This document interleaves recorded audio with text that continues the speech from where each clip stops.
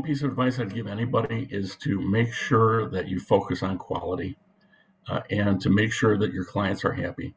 I think in today's world, the quality that you deliver is the absolute most important thing that you can do, because your reputation, not only is it going to be made from word of mouth, it's going to be made from word of internet, and it's going to be up there. It's going to be out there forever.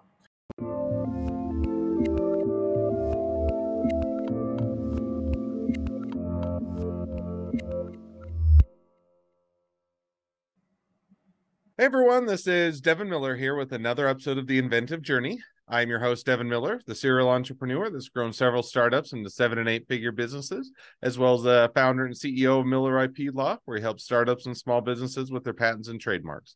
You ever need help with yours, just go to strategymeeting.com, grab some time with us to chat, and we're always here to help. Now, today we've got another great guest on the podcast, Mark Siebert. And Mark started off his journey. He got a master's in business. Once he graduated, wanted to be able to do something different every day. So started out doing some work and teaching, as well as in the Department of Public Safety. And then from there moved into consulting into a consulting firm that helped businesses franchise, opened up a brokerage, and also helped businesses enter into the Japan region of the world, and then also helped businesses raise capital around 1998. Didn't like the direction of the company he was going with, decided he wanted to go in a different direction and branch out on his own. So with that, parted ways with the business, waited out a non-compete, and then started his own business, helping franchises, and then designing the companies around what's best in the industry, and built that out into several verticals, which is a bit of what he's doing today. So with that much as an introduction, welcome on the podcast, Mark. Well, thanks, Devin. It's great to be here. Absolutely. Excited to have you on and looking forward to a great discussion. So I just took a much longer journey and condensed in the 30-second version of it. But why don't we rewind and unpack a bit? So tell us a little bit about how your journey got started getting your master's degree in business. Well, I was always interested in business. I was always interested in how things worked. And I thought, there's no better way of learning how things worked than getting into the business field. And it was originally, my focus was really on marketing and trying to figure out why people bought things. And as I started getting through business, I found that there was I think a broader context within sort of the field of business that was of interest to me. And I started getting more interested in sort of finance and sort of the structure of things. And that sort of led to a more general background in business that I wanted to be able to capitalize on. So now, so you're coming out of getting the undergraduate, getting the business degree, and I think you mentioned that you got into maybe the Department of Public Safety and a little bit into teaching, but help me walk through a little bit of what or where that started, or where you are headed after earning the degree. Yeah, so the first job I got out of college was a worker at a company at the City of Chicago Department of Public Safety. And what we did there was to do a lot of grant writing and a lot of things that they weren't really my cup of tea. They were a good basis in terms of doing things, but it was all sort of public sector, and I really wanted to be in the private sector. So I did that for only a couple of years. And during that time, I was looking for something in the private sector where I could be more involved in sort of the business side of things, as opposed to some of the more public sector type of things. So you decide, okay, you start out there, figure out, hey, this might not be, quite my cup of tea, or it's not what I want to do for long term with my life, so to speak. And so walk us through a little bit. I think you mentioned that you kind of switched gears from public safety over into doing consulting and kind of business franchises. So how did you, that seems like it's a bit of a departure in a different direction. So how did you kind of get going in that direction? Well, the thing that had always appealed to me from back in my college days was getting into the consulting business. The thing that really appealed about that was that I could be with a different kind of business every month, maybe even more frequently than that, every couple of weeks, I'm working with a different business on a different kind of problem, because to me, it's all about learning, and sort of the life's journey is about learning different things and doing different things. And I didn't want to be stuck in something which for me would be doing the same thing over and over again for 30, 40 years, and trying to just refine just that one thing, as opposed to being sort of the person who got to try my hand at a lot of different things in a lot of different categories. And so it turned out that franchising was really a perfect fit for me, because franchising is something that applies to so many different industries. We've got franchises and people think about it as a food service business, but you've got franchise in medical practices these days. You've got franchises in home services. You've got franchises in lawn care. You've got franchises in janitorial services. You've got franchises in carpet cleaning. You've got, you name the industry, it's franchised. Hotels are franchised. So you get a chance to get involved in so many different vertical market segments with franchising, but at the same time, the underlying or the underpinnings of sort of the business model are always the same, in that what you're looking to do is to use other people's capital to grow your business. And so that was really intriguing for me to be able to take that sort of shared expertise on how to grow a business and apply it across a variety of different business formats. Makes sense. Now, I get that endeavor. Now, let me follow up the question, which is, so franchising sounds like fun, get to do a lot of different diversity, have a lot of different impact, and be able to switch between there. Now, how did you get started, or how did you get into the industry? In other words, there's a consulting firm that just simply just throw your, the resume in the stack and they chose you and they said you're awesome, or kind of how did you make that transition from going from, public safety into the franchise industry? It's exactly how it happened, Devin. I was actively searching for consulting firms, and the consulting firm that happened to pick me up was a company that was in the franchise space. I didn't know really anything about franchising at that time, and I just knew that I wanted to work in the consulting industry, and I wanted to work on a variety of different projects throughout the course of a year, and they were just a perfect fit for me, and so it worked out very well for me. Mm. So now, you get into the franchise business. You start or doing the consulting and working for the consulting firm. And I think at some point along the way, you also got into a brokerage company and helping companies enter Japan and raising capital, and a lot of different fields. So walk us through a little bit of how that progressed. Yeah, those were all different positions within the same company, and so basically, the company was a growing company, and I just look for opportunities within that company to find ways to help them generate revenue. And they had an opportunity to do a business venture where they were helping companies to grow in the Japanese market. And I put my hand up and said, I'm ready to go to Japan and help sell franchises in Japan. And so we did that for a few years, and it was very successful. And a few years later, they came and they said they wanted to help companies to raise capital. And I raised my hand and I said, I'd love to get into that. And so I was involved in that for a few years. And then a few years later, they said, well, you've done a great job with these things. Let's make you an executive vice president. And they moved me up the ladder, and I continued to sort of grow in that company.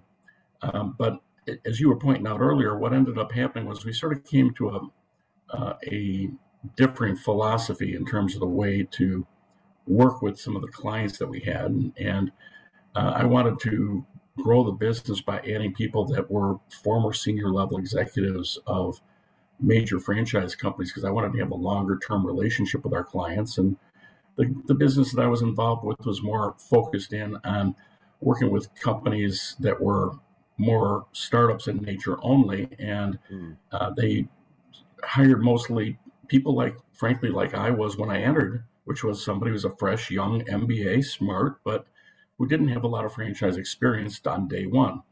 And so I wanted to create something that was based on highly experienced consultants. And so I decided, once I ended up being the president of that company and was there, I helped them to develop their international operations, open them up in about a dozen different markets. But ultimately, the the challenge became I wanted to be able to work with franchise companies longer term, and decided that I wanted to remake the franchise consulting industry in a way that we could have long-term relationships with successful companies, both startup franchisors and established franchisors, by bringing in highly experienced people that have grown businesses from the ground up, oftentimes sold those businesses for hundreds of millions of dollars or more as part of their history, and that's really what we did at iFranchise Group. So now, so maybe just rewinding just a little bit. So, I mean, you mentioned business started going in a different direction, said, okay, I can either, I've done a lot of work, done a lot of things to build this. I can either try and, change it from the inside out, so to speak, or shift the course in the direction, or I can go in a different direction and, kind of set things up and pursue it how I wanted to. Now, how did you kind of make that decision between the two, right? Because, I mean, you could have gone either way. You could have tried to change it from the inside out, or just start over, so to speak, and what was kind of that progression, or how did you decide to make that decision? Well, it wasn't my decision to make, actually.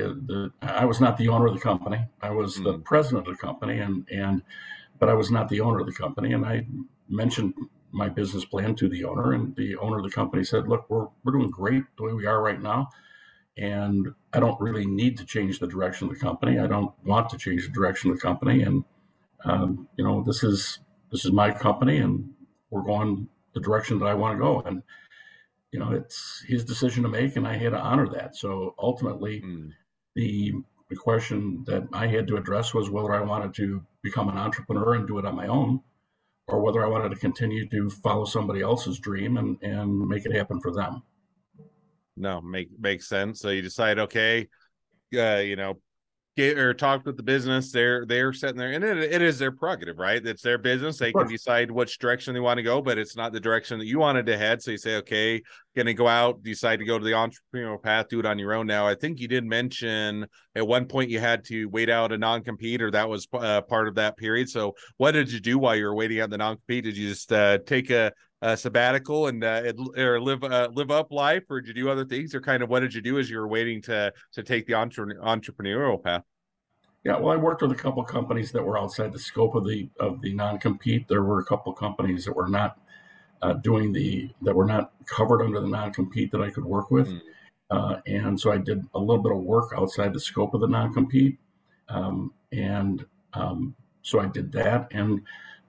But largely, I was, I would say 90% sabbatical and 10% just doing a little bit of work on the side. And actually, my former employer actually had me do some work for him as well as part of the process, as part of the transition. And so we initially parted on pretty good terms, and it worked out that it helped me to start the business. Well, sounds like it was a good transition and worked out well. So now you wait out the non-compete, decide to go the entrepreneurial path, or go in a different direction than your former employer, and take a different tack.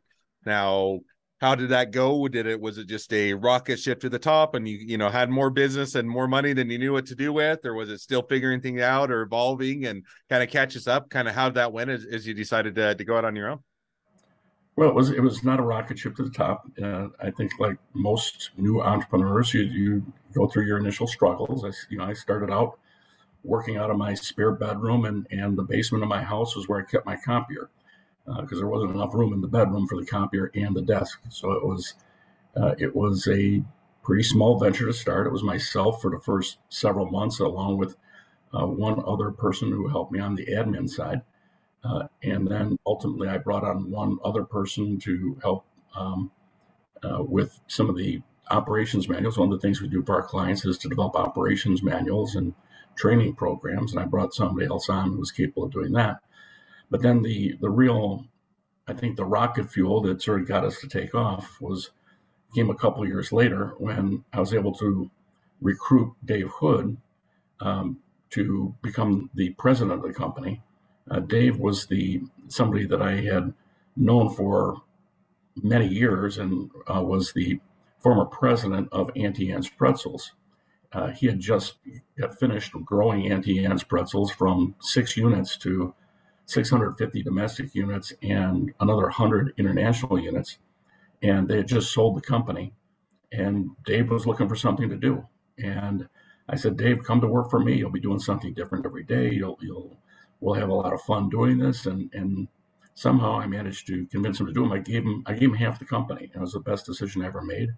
I did, it wasn't like we bargained about it. And we've never had an argument in the 25 years that we've been together since. It's been the best partnership I could ever ask for. That's And awesome. the fact that he had that kind of credibility in the franchise marketplace, it was exactly what I needed for my business model. It was sort of the start of sort of my plan, which was bringing people that have been there and done it, so that when it comes time to talk to a franchise prospect who wants to get into franchising, or a franchisor who's already franchising, I've got somebody who's been there and done it, and as opposed to sort of the bright-eyed, bushy-tailed young MBA who, may have the best intentions but doesn't have the experience to back up necessarily everything they're saying. And so we started with that, and then we began recruiting more aggressively and bringing on more and more people to do the kind of work that we were doing. But Dave was really the impetus, I think, for the success of the company. And because we had that kind of experience, we were able to have some very early success stories with some of our clients, and the success stories of our clients really propelled us to that next level. So we put together the franchise program, for example, for Massage Envy. They had 1 unit when they started with us. Today they've got 1,600 locations. We put those guys together, and when people saw what we did for them, that was another thing that people said, well, look, if you can do that for these guys and all they had was 1 location, maybe you can do something like that for me. And there's a lot more stories like that I could go into, but I'm sure you got limited time here. But that's the kind of, when you have successful clients is what breeds that sort of faith that people have in you. When you have, clients are saying great things about you. John Leonicio, actually, who's the president of Massage Envy, ended up writing the foreword to my first book and talked about how his experience with us is what essentially helped him launch that brand. And he subsequently has gotten into 4 different new franchises that he's launched, and all of them been successful. Oh, that's awesome. And I said, it is hard to substitute success. In other words, if you have a track record of success, you can show what you've done for others. It certainly is something that lends a lot of credibility to you, and can be definitely helpful to business. So it sounds like bringing on the partner, getting that success, and then also just continuing to build the business with more and more success definitely gives you that snowball effect and allows you to reach new audiences and really to grow the business. So now catch us up a little bit where you're at today. Business is still going, still helping franchises, still growing, looking to expand, looking to shrink, looking to keep where you're at, or kind of where are things at today? Today, we're the #1 rated franchise consulting firm in the world. Entrepreneur Magazine, which is completely independent of us, does an annual poll where they will reach out to all the franchisors in North America, and they say, who is the best franchise consulting firm out there? And they rate them from, some years it's 1 to 10, some years it's 1 to 15. They've done this 4 years in a row. Over the course of this time, they've surveyed several thousand franchisors. And in each of the 4 years they've done this poll, the iFranchise Group was rated the #1 franchise consulting firm by in this independent poll. And there have been other people that have been rated, 2 through 10, 2 through 15, but we've never rated below #1 in that poll.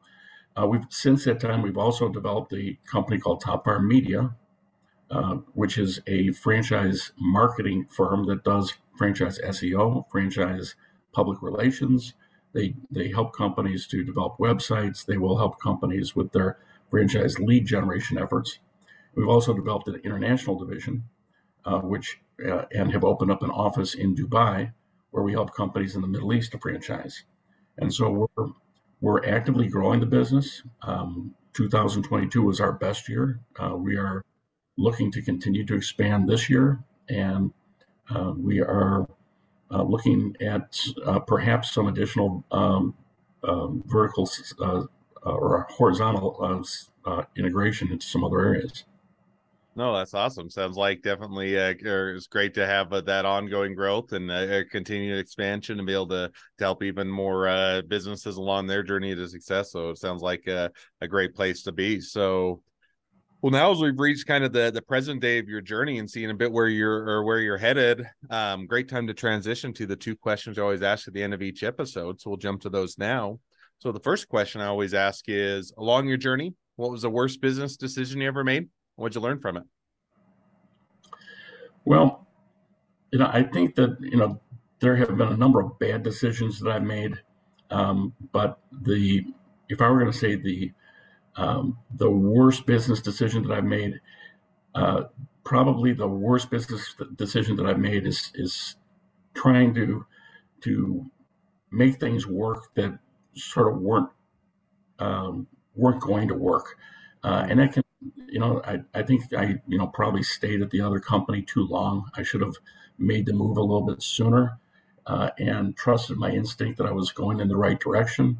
And I think there have been other instances where I've had people on my team where I realized they weren't a good fit, and I wanted to try and I didn't want to be the bad guy and to tell these guys, look, you're not a fit, you got to go.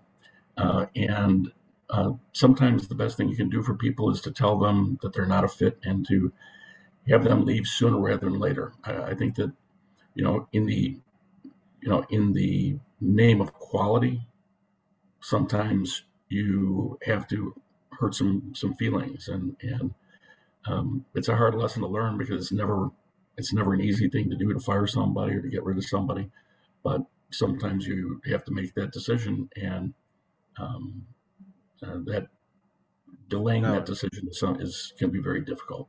no, and I think that that's one that it can be hard because even whether it's turning down clients and you're saying, hey, you're just not the right fit, or we can't help you, or and it can be sometimes, to your point, it can be nice in the long run, or it can be kind in the long run, and yet on the short run, they're wanting to have your help, they're wanting your expertise, or wanting to do that. And same thing even with within internally within your company is sometimes it's not the best thing to keep people on or keep them or move or keep them within the company because it's not the right fit for them, or it's not where they're gonna flourish or grow or otherwise be successful. So, but it's always one where you have that kind of that tug and pull of what you should do and what you end up or what you need to do. So that's definitely a great mistake to learn from. Yeah. Second question now that I always ask is, now if you're talking to somebody that's just getting into a startup or a small business, what would be the one piece of advice you'd give them? The one piece of advice I'd give anybody is to make sure that you focus on quality, and to make sure that your clients are happy.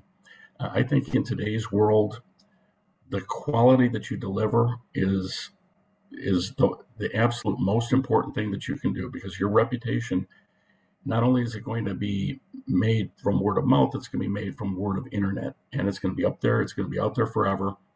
And if you say something and your client thinks you said something else, Hmm. you want to do everything you can to satisfy that client, even if it's going to cost you a little bit more money, even if it's going to eat into your margin. You need to make sure that you've got a happy and a satisfied client. And sometimes that's going to mean that your margin is going to suffer a little bit because of it.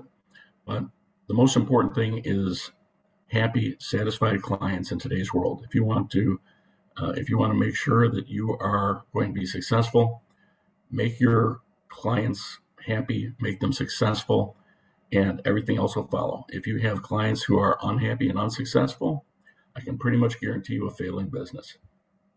Yep, it's hard to keep a business going with unhappy or unsuccessful clients. Now, you can sometimes get away with it in the short run, take advantage of people, That's right. or not let them know. But I totally agree that if you're building a business that you want to have be lasting and be successful, you need to take care of the clients. And to your point, sometimes it's you eat crow, even though it's not your fault. Sometimes you make it up. Sometimes you take the lower margin, and sometimes you have to adjust things so that you can continue to build and grow the reputation and the relationships and the business, as opposed to sometimes that short-term game. So I think that's a great takeaway. Well, now as we wrap up the episode, if people want to reach out to you, they want to be a customer, they want to be a client, they want to be an employee, they want to be an investor, they want to be your next best friend, any or all of the above, what's the best way to reach out to you, contact you, find out more? Well, our website is ifranchisegroup.com. It's a small I with the word franchise and the word group.com. If they go there, they can get access to a lot of information. We have our book there. We have a lot of different articles on franchising there. They can certainly reach out to us there. They can write to us at info@ifranchisegroup.com as well. They can call us, so however they want to reach out to us, usually the website is usually the starting point for them, ifranchisegroup.com. Awesome. Well, I definitely encourage people to reach out, support a great business. If you have a franchise, make a great connection. And if nothing else, make a new best friend. So with that, thank you again, Mark, for coming on the podcast. It's been fun. It's been a pleasure. Now, for all of you listeners that are out there, if you have your own journey to share and you'd like to be a guest on the podcast, we'd love to have you. So just go to inventiveguest.com, apply to be on the show. A couple more things as listeners, make sure to click share, subscribe, leave us a review. Helps us to reach even more startups and small businesses to help them along their journey to success. And on that note, if you ever need help with along your journey with patents, trademarks, or anything else with your startup, your small business, just go to strategymeeting.com, grab some time with us to chat. We're always here to help. Well, thank you again, Mark, and wish the next leg of your journey even better than the last. Thank you so much. It was nice talking to you, Devin.